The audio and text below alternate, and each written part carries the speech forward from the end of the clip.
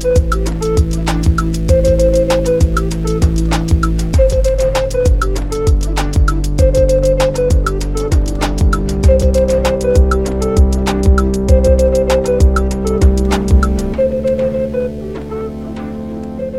and welcome to Hometown Glory.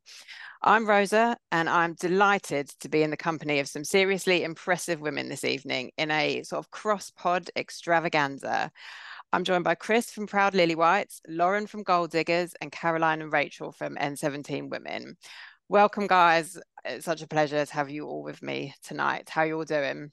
Ask me in an hour, Rosa. I think this is it, yeah. Good for Yeah, now. it's start of the Women's World Cup, so I'm enjoying that. So I feel like That's I'm right. ready We're for having a massive amount of football. good stuff Happy, is happy World Cup happening. Day, everyone. Yes, exactly. Cheers. Cheers to that.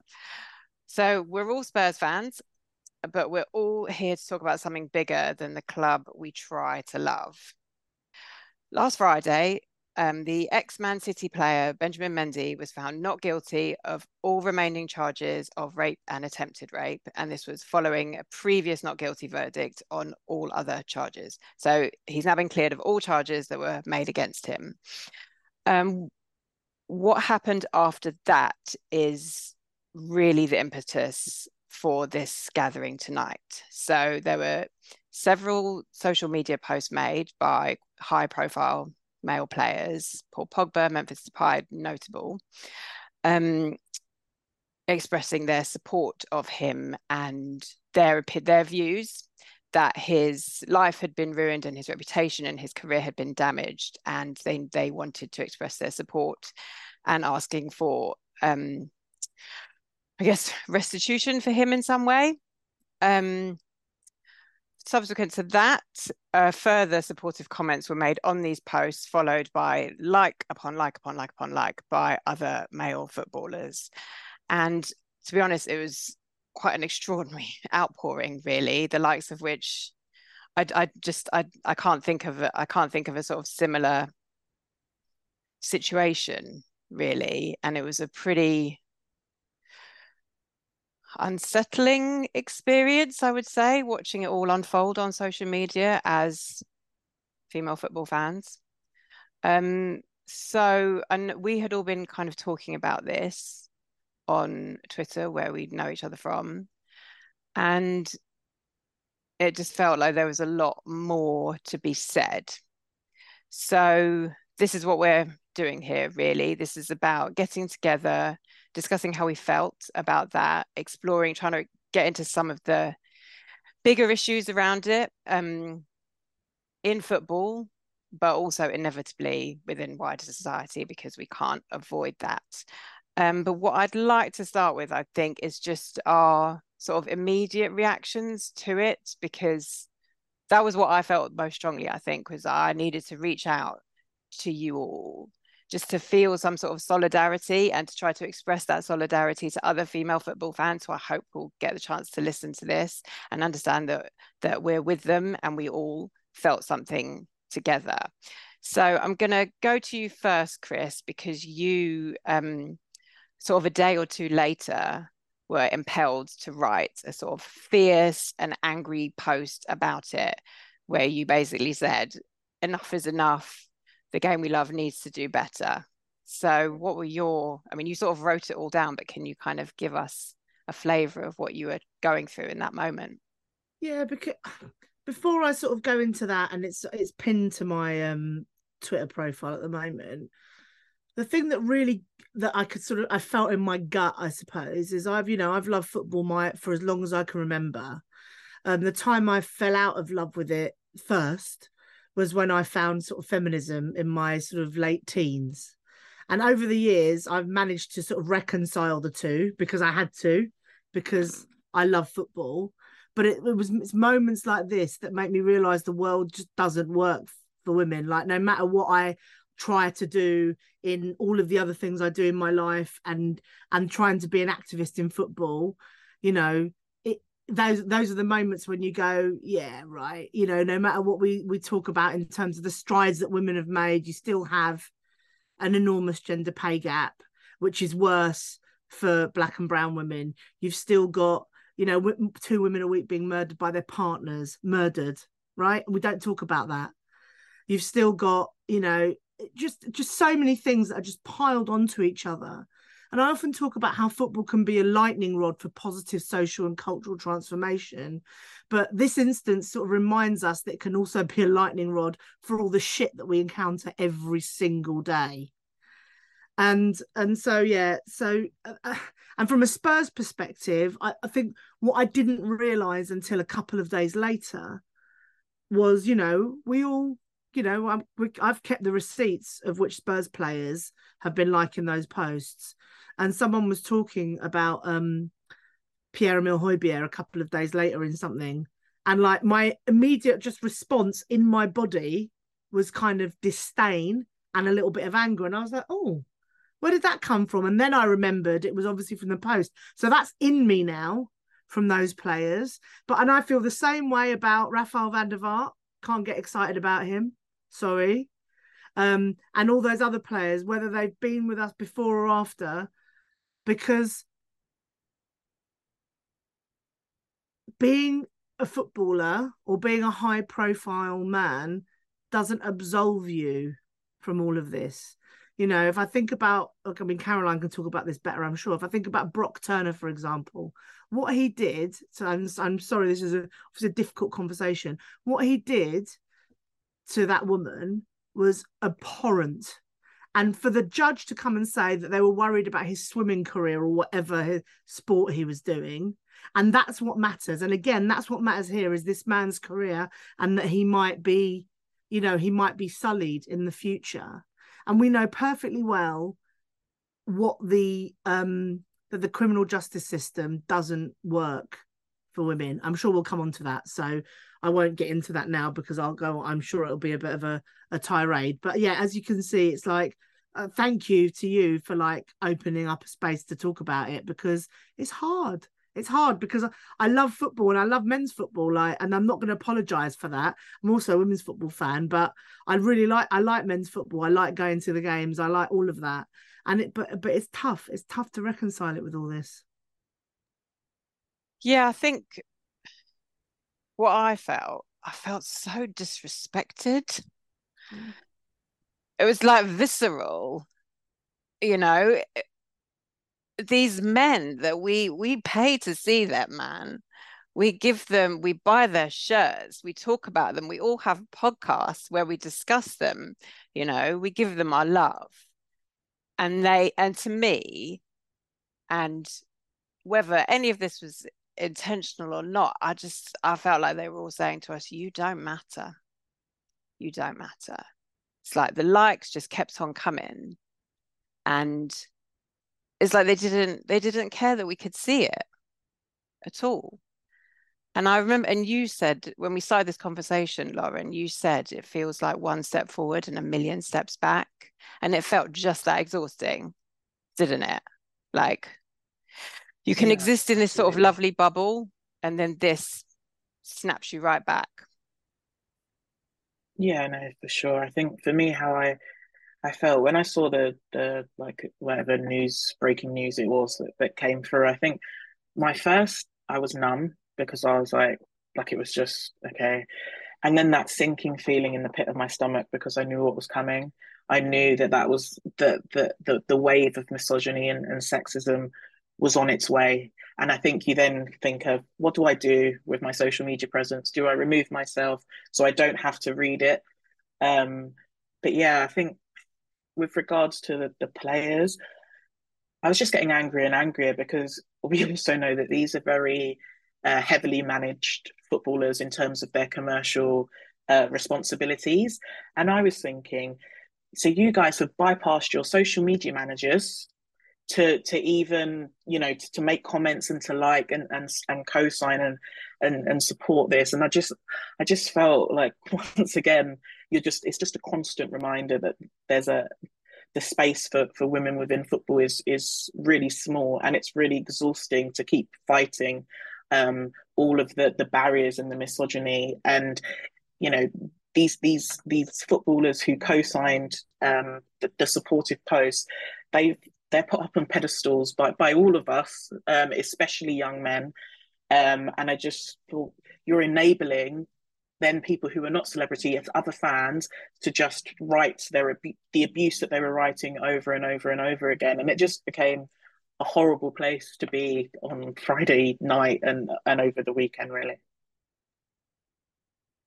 I think what Lauren is saying there is really the thing that struck me about this weekend, is that it's, I've actually become used to, anytime there's a discussion of Mason Greenwood or Mendy or any of the other, unfortunately, numerous cases, you get just masses and masses of, fans and other people commenting in ways that are highly misogynistic, etc. But in the past, we haven't seen footballers themselves in any large numbers doing this. And we're told that footballers, as privileged young men who are in a demographic where, this is something they need to know about, are being given consent training. And we're being told that clubs are educating them and that they are learning, and they're learning from the mistakes of previous generations. And this just made it absolutely clear that whatever is going on, it is absolutely insufficient. And there isn't a real sense of seriousness or care around these issues amongst just waves of players. And my assumption was that any that weren't, a large number that weren't tweeting would have done, but their social media managers were more assertive or more energetic, or maybe there was because there wasn't a whole lot of other people who were coming out on the other side. It wasn't like there was, there's literally been one footballer who said anything at all, even vaguely critical of this. So it made you feel like, but for some of them, it just seemed like this was a moment where they wanted to say something, and that need to express themselves was so great. To say something that hostile was so great that they were going to bypass all of those constraints. And yeah, it really is a sad indictment of where we are in terms of men's football in this country and globally, because it was people all around the world joining in. Yeah, for me, I think it was just really jarring and shocking to kind of see these players showing their true colors, having this sort of idealized impression that we have of them just being shattered in an instant, essentially. And I'm used to feeling kind of alienated from the sport as a female fan, but I don't think it's ever been this explicitly coming from the players themselves. So that felt like something a bit new.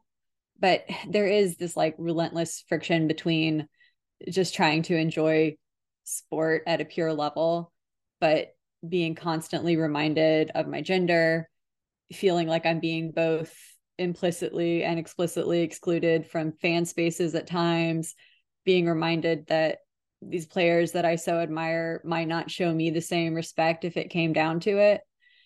So it's frustrating to feel like as female fans, we're an afterthought to them. Because I think the brazenness with which all of these players displayed their support for Mendy showed that women are not considered a valued part of their audience, of their fan base. And, I think it's just too often women are treated, or they're perceived as a rightful conquest for footballers. Like we're like a prize that they get for this fame and this talent that they have. And it just makes you feel invisible in your actual role as a fan. Like you don't feel valued as a fan. So there's just a lot of feelings that I experienced around this, but also just surprise at who some of these players were, like ones that I really would not have expected. And that just goes to show that, we can be a little naive as fans, and we have this idea of who they are as people, and we don't really know them when it comes down to it. But I think another thing with that, though, I think you're right, Caroline, but I also think that some of it might just be a mindless, like, oh yeah, he was acquitted, like, might not even, and not realizing what that impact. I mean, I've got no idea. Maybe it was very active. The likes were active as opposed to mindless. I don't know, but exactly that, to your point of alienation, it's like it doesn't matter because we don't matter, because are we really kind of, despite you know, despite the fact that we're all here tonight and we know that there are women football fans up and down the country who have got as much passion and kind of energy for the game, it's not built for us. Never was. And actually, if you look in Premier League football grounds, I think there's something like an average of 20% women in football grounds, but that's an average, and it's a lot lower in some of them. But I think as well, what was also interesting was, and it's true, we don't know the reason that we can't look into any of these players' minds, right? Some of them had all sorts of reasons, certain reasons of solidarity, you know, certain just sort of kind of tribal reasons, I guess. They all live in these insane closed worlds, right? They're micromanaged.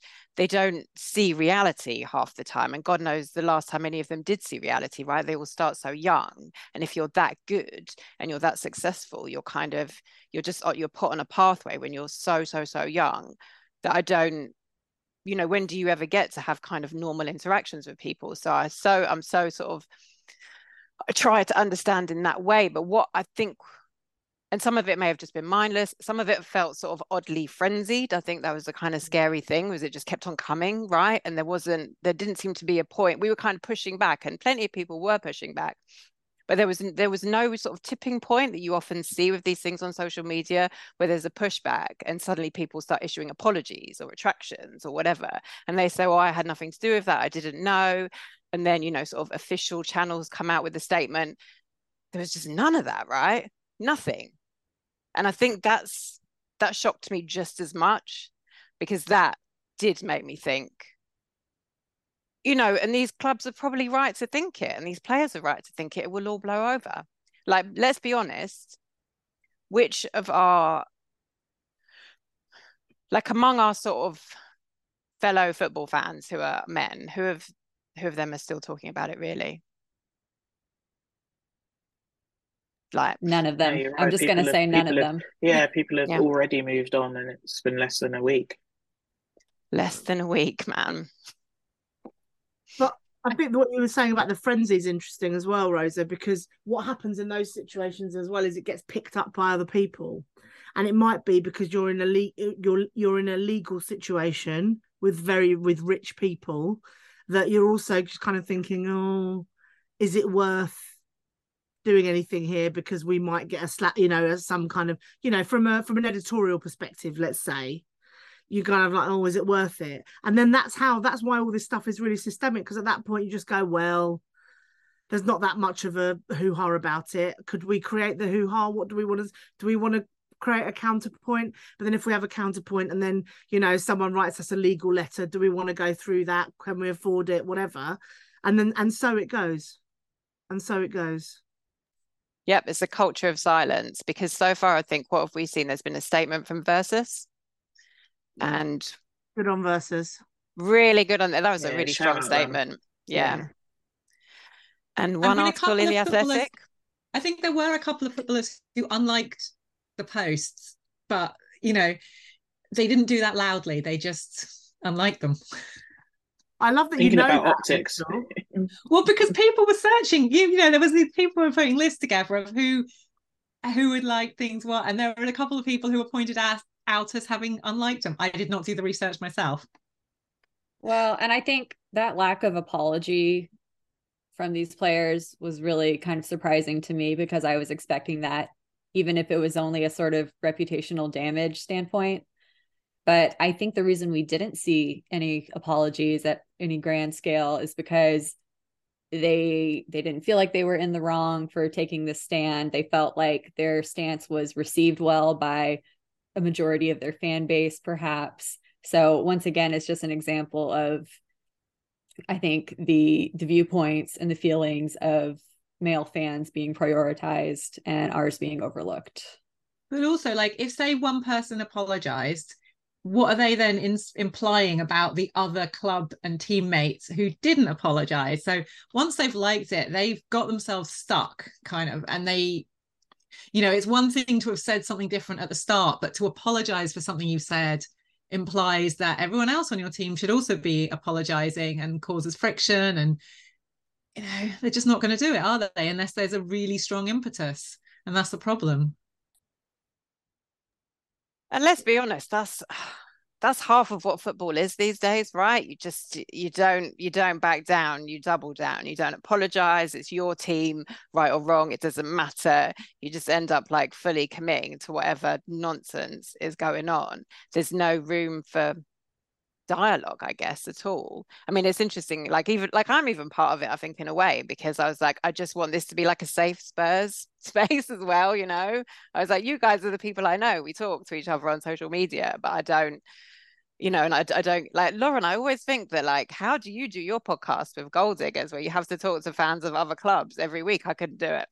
Yeah, I mean, I don't know how you do it. I think maybe because we're all women, it's a lot. There's more empathy there in terms of actually listening, with other opinions. But I was going back to the players. I'm also conscious that they're all on pre-season together, as well. So I'm also thinking, you know, they're having these conversations probably between each other, and I think that plays into the double down.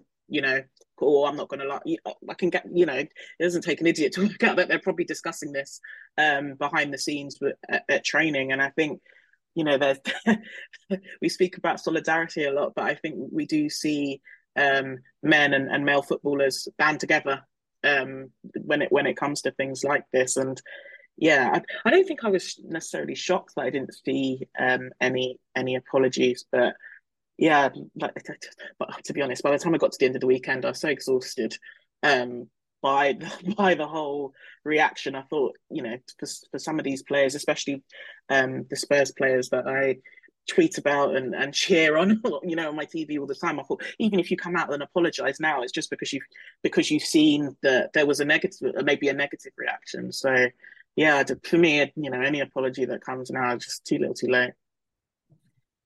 So I think let's think about what it is that we've got a problem with, right? So we're using stats from Rape Crisis England and Wales, and in the year ending March 2022, 798,000 women were raped or sexually assaulted, and there's pretty much, it's kind of well known that that's obviously only the tip of the iceberg, because most rapes and sexual assaults don't go reported, and so that's 5 and 6 women who are raped don't report it, right? That's enormous. And guess what, even when you do report it, the likelihood of the CPS making a charge is tiny. I'm sure someone will find some results or some numbers for that, and then the likelihood of an actual conviction is even smaller. So actually, a lot of the campaigners in ending violence against women and girls, certainly here in England, in the UK, talk about rape basically being decriminalised in this country. Yeah, because nobody ever gets done for it. And this stuff is really systemic. There's a really good thread on Twitter by David Challen that I'd recommend people having a look at. People who don't know who David Challen was, campaigned for his mum to be released from prison because she got done for murder, and they reduced it to manslaughter because his father had been coercive control and domestic violence for like 30 years, and one day she just snapped, and the kids had seen all of that and stuff. And in this thread, he talks about the legal barriers, the evidentiary hurdles, courtroom biases, secondary trauma, and legal backlogs. So I mean, there's loads of detail in that, which we can go into if you want. But like, think of all of those things, as well as the fact that, you know, misogyny in the police. I mean, you know, you'll have seen, oh God, her name's just for Baroness Casey. Yeah, the Casey report, yeah. The Casey report into institutional racism, misogyny, homophobia in the police. You know, they don't take any of this seriously. You know, read a couple of other things that you know, that there are such low conviction rates in rape and sexual assault. One of the things is nobody wants to work in those departments because they think, well, we're never going to get any convictions, so we're not going to further our careers. You know, and then some of the stuff in the Casey report as well, like contamination of evidence, because people were putting their lunch in the fridges that the evidence was in, and so therefore kind of cases got ruined because some I'm sure some bloke like put his chili in the fridge or whatever. So, you know, add that to legal barriers, evidential hurdles, courtroom biases, secondary trauma, legal backlogs. I mean, it's just too much sometimes. It's just too much. Yeah, I think all of that stuff that you're saying, Chris, is really important. I guess one of the things I just wanted to add to it is how much of rape and sexual assault happens within domestic relationships. And the police at the moment, a quarter of all the calls they get are for domestic abuse. So this is a massive part of what is going through the police system. In their data, they show that a third of all rapes are in partner relationships, but it's likely to be way more than that because people in partner relationships are the least likely to report rapes. They're going to talk about it as unwanted sex. They're going to talk about it as all these other things. And so one of the things I think that's really important is to think about that as where a lot of this is happening. And that's really relevant because almost all of the cases that we're talking about with footballers, maybe Mendy less so because these are more casual relationships that he's talking about that we're looking at with him.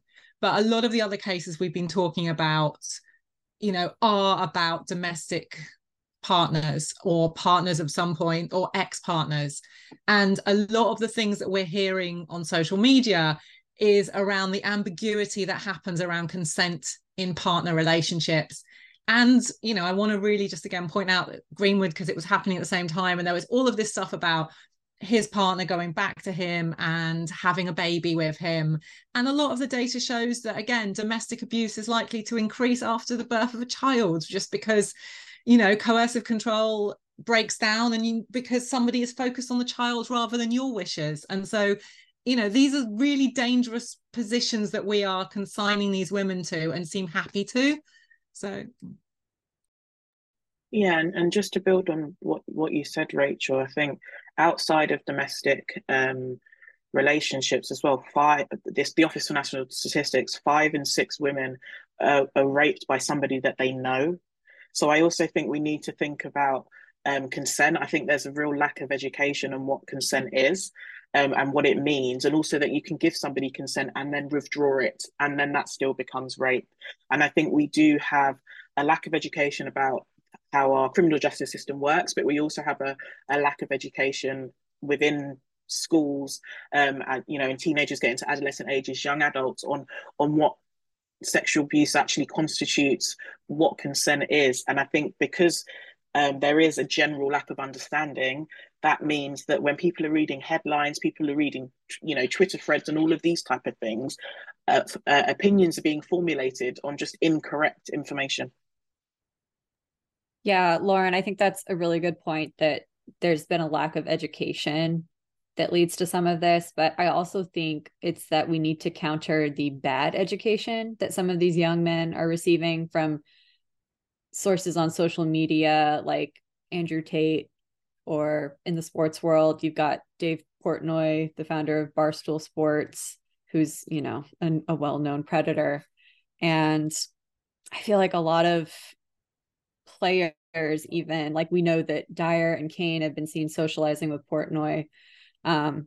So a lot of these men, they've had perhaps education in school about what consent is, but then they're receiving this counter narrative that, you know, can be more appealing to them.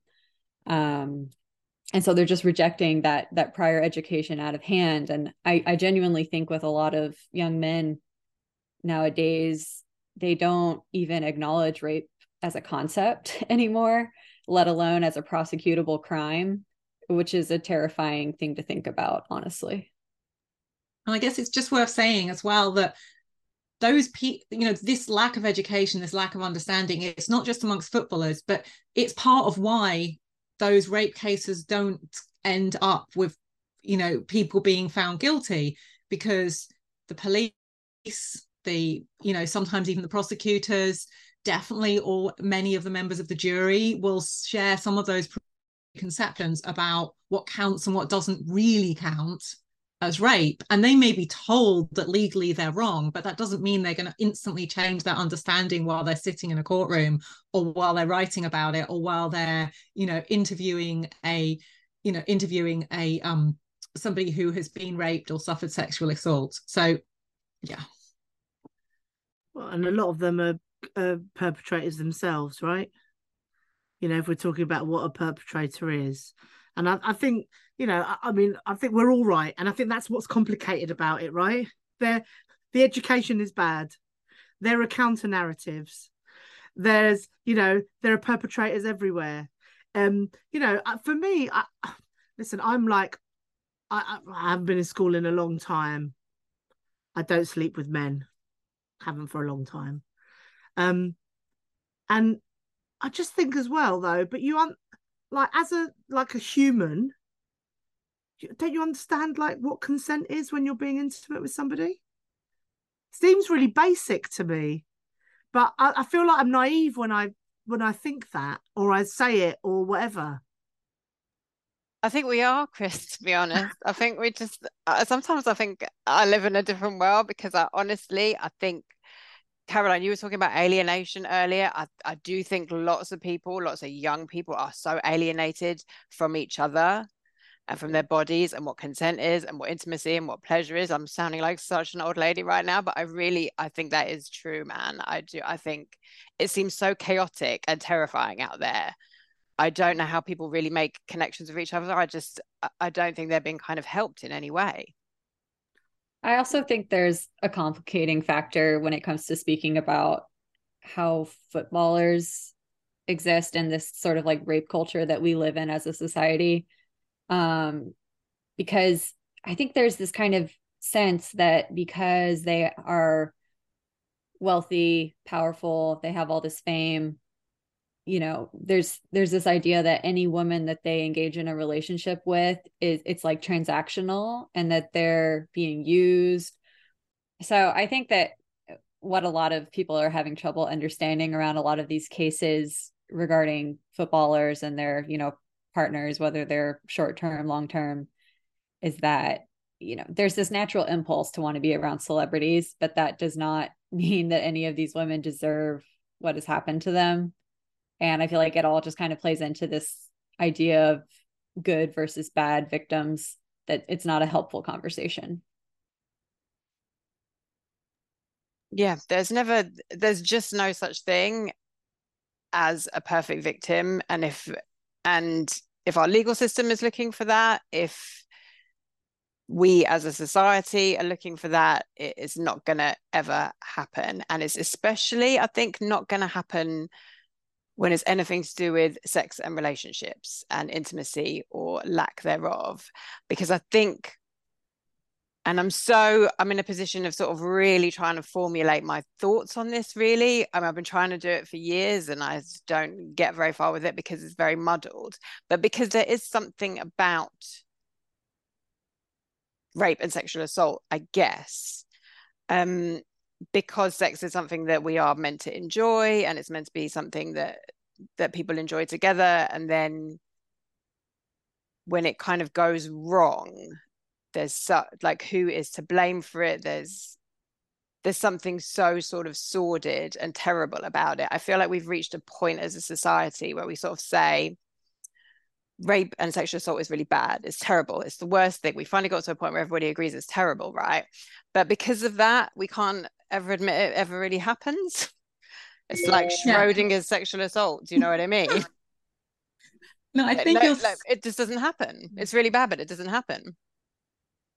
No, I think you're so right there. And I think also this whole thing about the perfect victim and bad victims, you know, you can go home with a footballer and you can have sex with him on the first night, or you can make out with his friends and then make out with him, and you can still then say you don't want to have sex with him again.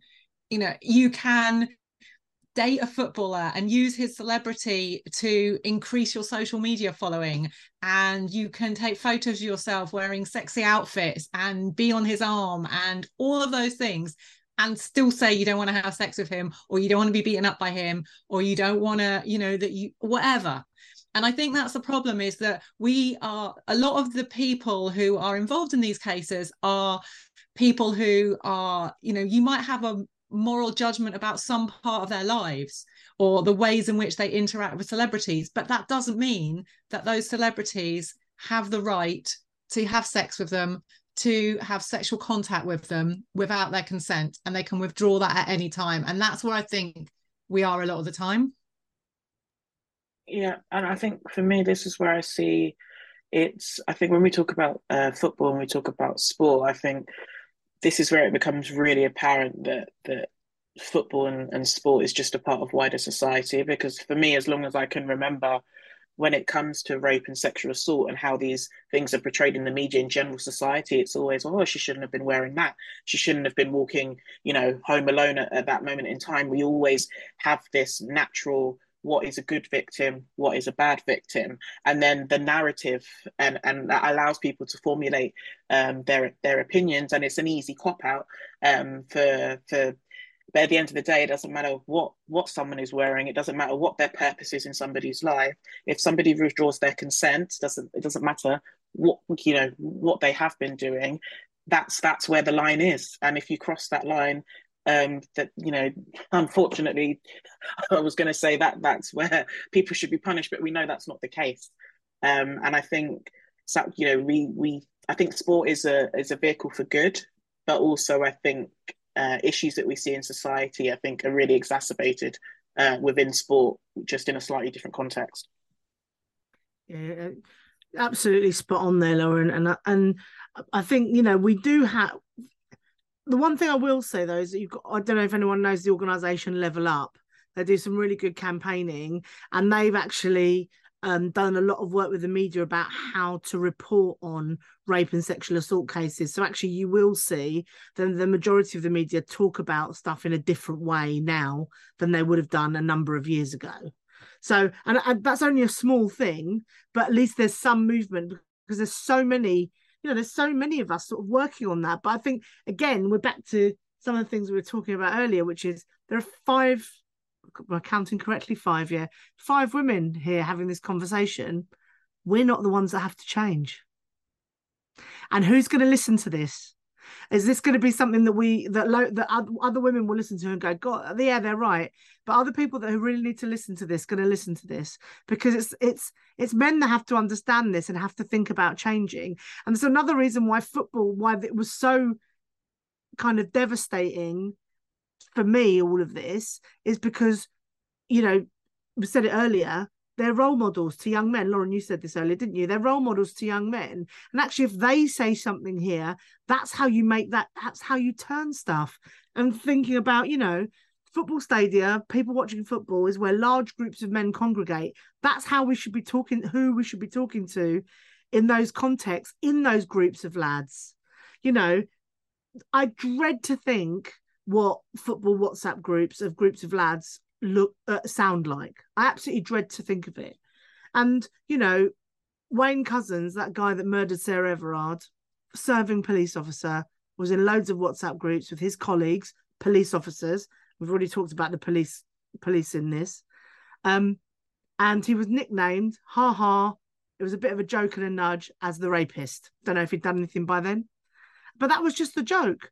Now, if that's kind of an acceptable joke to make about some geezer in your WhatsApp group, and nobody else is challenging it, and no one's challenging those tropes, well, that silence or lack of challenge is kind of inherent compliance. You're all right.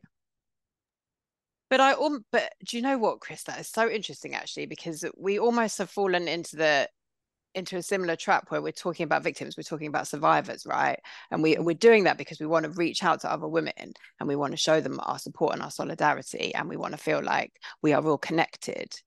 But actually, and we're talking about there's no such thing as the perfect victim, but it's just like, who are the perpetrators, right? And that Wayne Couzens example is so spot on in a way, because it's like, oh, you can joke about somebody being a rapist because rape and sexual assault is just this nebulous thing that happens. Nobody does it. Men, if we talk about how many women are sexually assaulted, who is doing that? That means many men will know other men. We know they know men who do these things, but they don't want to think about it. They don't want to know about it. It doesn't happen. Not my friend. And I think this is where football is such a kind of, it is a microcosm of wider society, because it is that these are my guys, my boys, they don't do it. No, none of my teammates don't behave like that. It doesn't And happen. this, I feel like the conversation that's happening right now amongst the footballers is one where suddenly Mendy, who, obviously we cannot make a statement about his guilt because we don't know. That is the truth. Even though we know that he's not been definitively proven innocent either. But the stance that these footballers are taking is that really he's the hero in this scenario. And the narrative becomes about false accusations, when in reality, we know the statistics, we know how rare false accusations actually are. And yet that is getting an outsized amount of attention in this conversation. So I think it's upsetting that this sort of default position of a lot of men has become, well, women are liars. You need to be on the guard against these false accusations. And it's just misogynistic at the end of the day, and it's not based in reality. And I think the sooner men can come to that realization and, understand that they're living in this sort of rape culture, that's when they can actually take on some responsibility to change that culture. And I think you're right, Chris, that we can shout into the void as much as we want as women. It's like, it's cathartic for us to have these conversations, and I think it's important. But at the end of the day, we need men to be having these conversations too, and committing to actually having a productive dialogue, not shying away from these hard questions when it actually matters. Because too often you hear, oh, there are no easy answers. Well, try. Like, please try to find some hard solutions. Any answers. We'll take any. Answers. Just give it a go. We need you to try, I think, is really the message that I would give out today.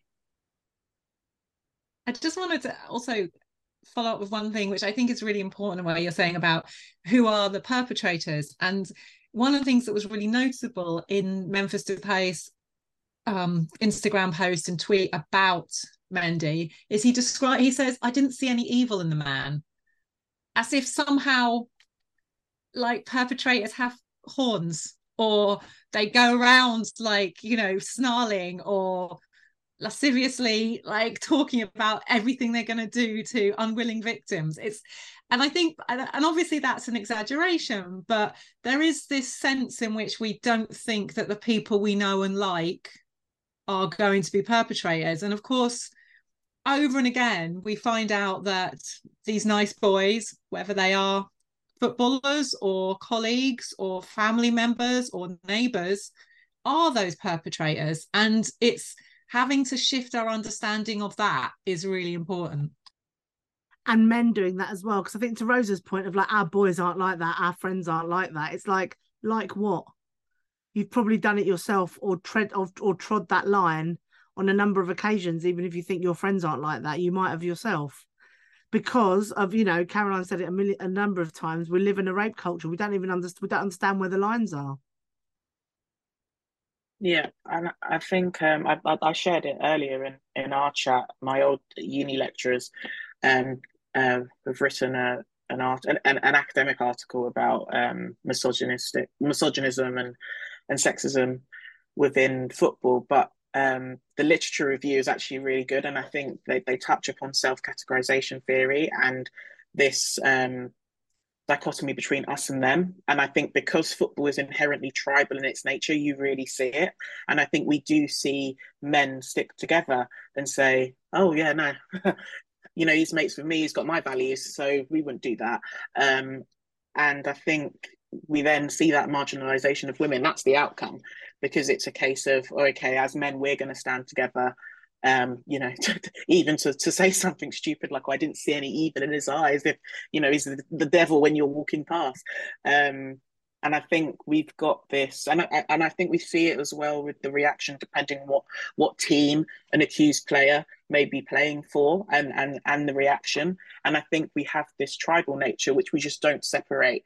And we make excuses if players, for example, play for high-profile teams because they're needed for their team. Therefore, we're going to judge them differently. And I think it's really sad because we all love football, but I can't ever, imagine myself loving football to the point where I'm just going to put my morals to the side because I want someone to win me a Premier League. Well, especially as Spurs fans, if we wait, we'll be putting our morals to the side for a very long time. But yeah, we do live in that we excuse people just for the nature, and yeah, it's just another thing which I just find really infuriating more so than anything. And I think it's just because it's hard, isn't it? Because we do love this sport so much. Like Rachel and Caroline, I remember when I was listening to, I think your roundup, your sort of wrap up pod for the WSL season, and I think it was your co-podder Abby who actually gave this like glowing tribute to Bethany England, who obviously we've all been loving so much this season, and just her kind of journey and the way she she left Chelsea and she committed to Tottenham, and she was rewarded with a place in the World Cup squad if she ever plays, it gets any minutes. Oh my God, we don't know. But the way I remember Abby talking about, this is why we love athletes, right? We love them, man. Like what they do, what they're capable of, the commitment they show, the drive, the passion, the energy. We love it. And I don't ever want to be in a position where I feel embarrassed or ashamed of that, right? But here we are, and I don't know how to make those connections anymore. I don't know how to cherish these people, these men, I guess, because it is much easier with the women's team because you just don't get this level of stuff, obviously. But these guys are at the top of their game, and we do get to witness something really beautiful with them, even with Spurs where it's so chaotic a lot of the time. And I don't want to have to like feel bad about that, but they make it really, really hard, man. And I think I just can't, I don't know, the disconnect. I just keep coming back to it, like the disconnect. And I don't ever want to live in a world where there's no forgiveness for any of this stuff. It's not whether or not it's my place to forgive people for the things they do. I think as a society we'll have to find a way forward, because we can't go on like this, right? Where it's just we say this is the worst crime, and then because of that it just never happens, because we don't ever want anyone we love or even admire to be guilty of it. Like we have to have conversations about punishment, but also rehabilitation, right? So, but we have to accept but first of all, we have to accept that it happens, and we have to accept that the people that we love and admire do it. I feel like I'm really rambling because this is so muddled in my mind, but I don't know where we move on from here. Yeah. Can I just interject to say that I think that the football clubs that we support, they could do a better job of handling some of these issues from the start. So just for an example, with Tottenham, last summer we signed Yves Bissouma, and at the time when he was signed, he was still considered a person of interest in a sexual assault case.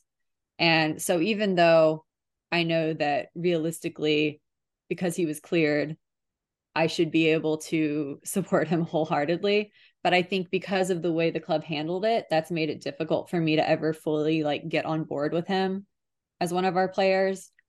So I think just for the club to know that they need to be cognizant that this is something that has to be handled with more sensitivity, and because they put fans in an awkward position too often. And I can only imagine how it feels to be a fan of a certain team that we can't name for legal reasons, that has a player who is, his bail just keeps getting extended and he keeps playing for them. And I don't know how fans of that team can handle supporting them under that circumstance. Just to go back to what I mean, I'm with you there, Caroline, but go back to what you were saying there, Rosa. I think the thing is that if you are not of the default group that football is for, right, which is straight, white, cis men, really, from a fan perspective, then you just get thrown scraps and you just try and like scrabbling around for it all the time. It's like, I've got so much love for Eric Dyer, I can't even begin to tell you.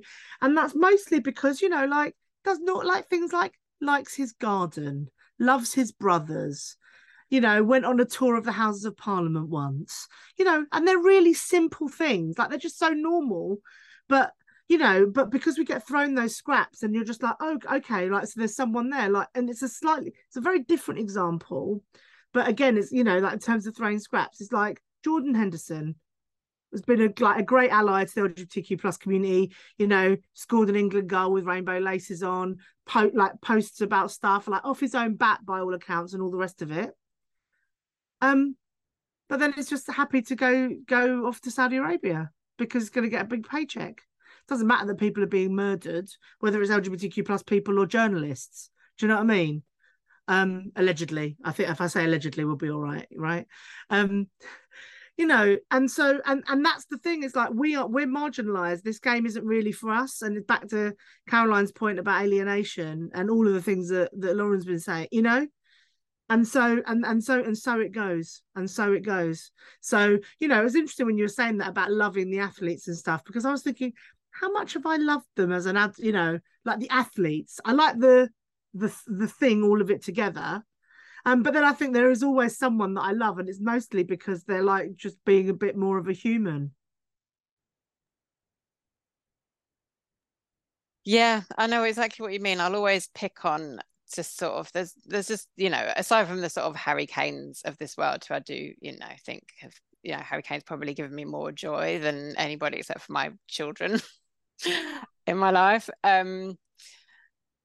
Yeah, you just kind of, you do sort of latch on to certain players, don't you? And you just think, oh, that person seems nice. And, you know, I felt so, honestly, you guys know how much love I've had for Davinson Sanchez. I felt so personally like devastated and betrayed to see that he liked that. And I think I have to, I would imagine he's liking it for sort of different reasons, and I don't know if we want to get into that at all, because Rachel, that was something that you raised in our group about, and I want to get into sort of questions of sort of male solidarity, but I think it's also important because I think, especially coming off the back of Vinicius's post of support, and I think that was very much, he obviously felt connected to Mendy and felt that their situations were very similar. Vinicius has obviously been the victim of absolutely horrendous racism in Spain, and I'm sure it does feel to him like there are people who are trying to destroy him and destroy his career because of who he is as a black man. And I think that is obviously present, and I think there's a certain level of, I think the football world, I think men in football are pretty paranoid as it is because of their closed world. And then I think there are also very good reasons for some of them to be paranoid. You know, it's not paranoia if people really are out to get you. So I think that's the whole aspect that I don't think we can really ignore either when we're having this conversation. And especially if we want to find ways to build bridges. I mean, build bridges, that sounds so cheesy, but move forward, I guess. Yeah, I think I raised it because it's something that I've seen a lot in the defence, not just of Mendy, but of Greenwood, of the footballer that Caroline mentioned that we're not allowed to name, where people have, you know, especially just, you know, people on social media have been highlighting that, you know, it's black men who are being described and discussed, and that some of the discussion focuses on them as these sort of over-sexualized animalistic stereotypes, which we historically use to oppress, you know, people in the UK and elsewhere, because, you know, it's an international response. And that it's this idea that they are, that, you know, that people are, specific groups of people are being torn down. And we can acknowledge that these people may have perpetrated sexual abuse, and also acknowledge that they may be also more likely to be framed in particular racialized ways, that they might be, that the kind of abuse that they get from some groups may be different than when nice white people like Ryan Giggs get, you know, a day in court or gets prosecuted. And, you know, and even beyond football, that there are a lot of very elite white men who are able to perpetrate sexual abuse in privileged settings, subject to much less media scrutiny, because that's where they dominate. And so, you know, football is a much more racially diverse space than most parts of society. And so if we only concentrate on rape in football, we are going to disproportionately focus on men of colour. How many MPs, just quickly, sorry, Lauren, but how many MPs currently are on sexual assault charges, still have jobs, haven't had the whip removed, etc.? Like, loads of them. Sorry, Lauren. No, it's fine. I think, you know, I said earlier, the way I see my world as a Black woman is through a racial lens. And you don't have to ask me twice to speak about the barriers that are in place for people of colour. But what I don't like to see from within the Black community is excusing actions and blindly supporting people just because they are Black. Because for survivors of sexual abuse, whatever ethnicity or gender, actually, if we're talking, you know, there are also men who are survivors of sexual abuse. It doesn't matter the identity of your perpetrator. So what we cannot do is leverage, and this is why I felt like with Vinicius's post, we cannot leverage the support that you received for anti-racism, which I wholeheartedly agree with, and use that as a justification as to why we should blindly all support, for example, Mendy, because everyone's always going to have different opinions on the outcome of the case, and I don't think that we can use racism as this is why we have to defend somebody. And don't get me wrong, the way that the media, and we all know the way that the media frame things, we do see that narrative, and there are strong racial undertones, sometimes overt racism within the media. It is there, but we can't use that as an excuse and use it as a weapon to gain extra solidarity for something that's got nothing to do, for that particular topic, isn't to do with race. Do you think he was, because I think this is such an interesting part of the conversation, because our responses were different, because do you think he was leveraging it, or do you think it was a sort of, I mean, obviously, actually, it can be both, right? Do you think he felt like a genuine sort of, this is my brother, we are going through the same thing, like that was a genuine feeling? I would say it probably is a genuine feeling. I think he's forming that connection and that solidarity with Mendy, and I think probably it felt like a very passionate and angry statement, as if he wrote it once and then posted it. That's how I interpreted the tone. Yeah. So I think he was thinking about you know, all of the racism that he has experienced and how angry he is, and with the lack of action. And I think, again, there are links. But I also don't think, for me, you know, I wouldn't be on this podcast if and doing this episode if I didn't feel so strongly about what the outcome and the waves of misogyny. I don't think it was right for Vinicius to use his platform, which would become a vehicle for more misogyny and racism for women, because that's the outcome. Nobody asked him to write the statement. He didn't have to write the statement. That wasn't going to do anything. You know, the verdict has already been reached. So I don't see, you know, for every single person that wrote a statement or has co-signed this, you've just used your platform as a vehicle to enhance misogyny. For me, it wasn't necessary.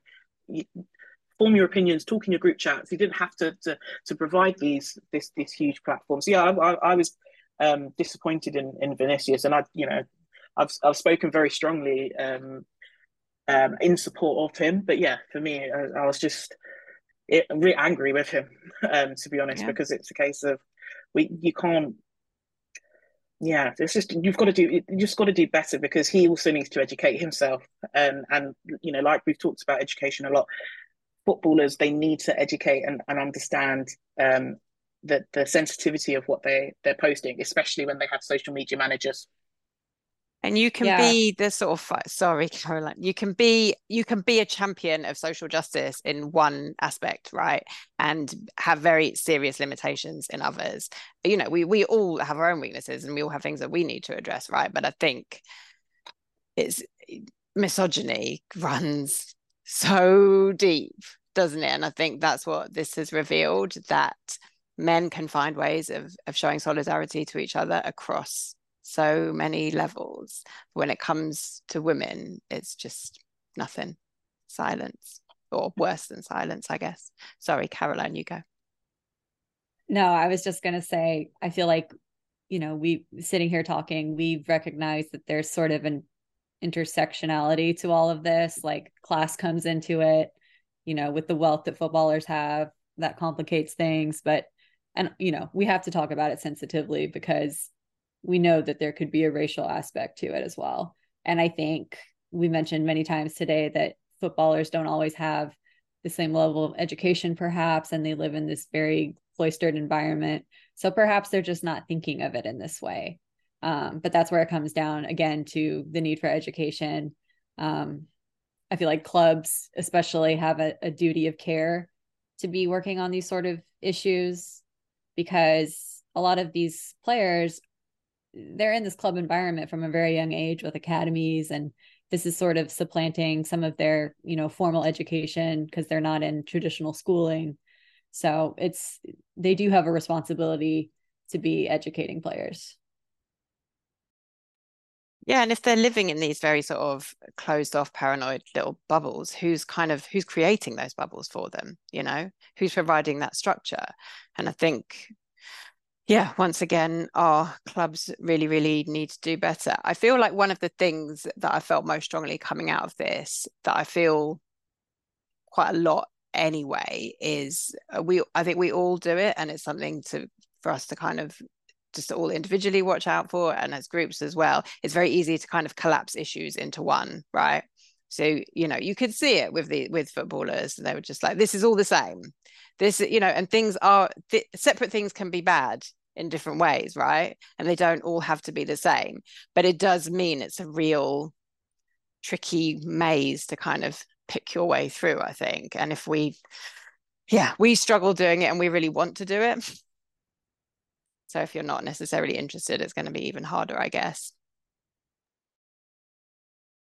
I guess I was just thinking, going back a bit to what you were saying, Rosa, about what do we expect of the club, what do we expect of others, and I guess to some extent, and thinking about that in a context in which we're saying that sexual abuse and sexual assault is so widespread that we're not going to actually lock everyone up. It just is too many people to lock up. So you do have to think about how we live in a society where people learn to change or learn to do things differently, and what role the club plays in that. And I guess at the moment, because it's very much a legalistic role that the club plays, and so they defend their players and then they get rid of them when they're going to be bad for marketing, or they loan them so they don't have to make a final decision, as in the case of some players.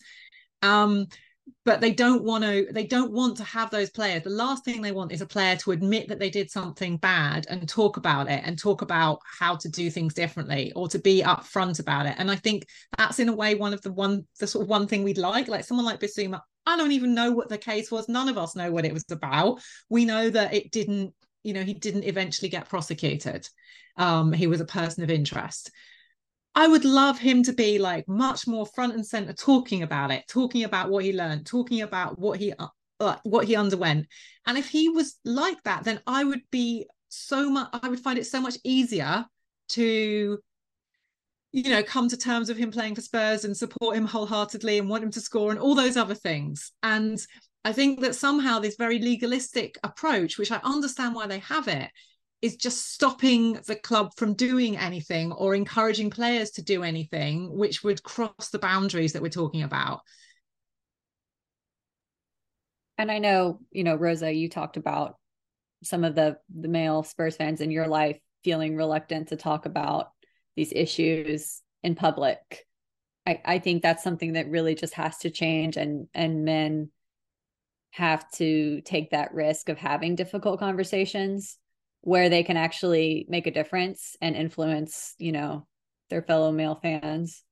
Because I don't think as female fans we always have as much clout to influence, say, our clubs, the Premier League. You know, we need more support from the other side of the gender spectrum.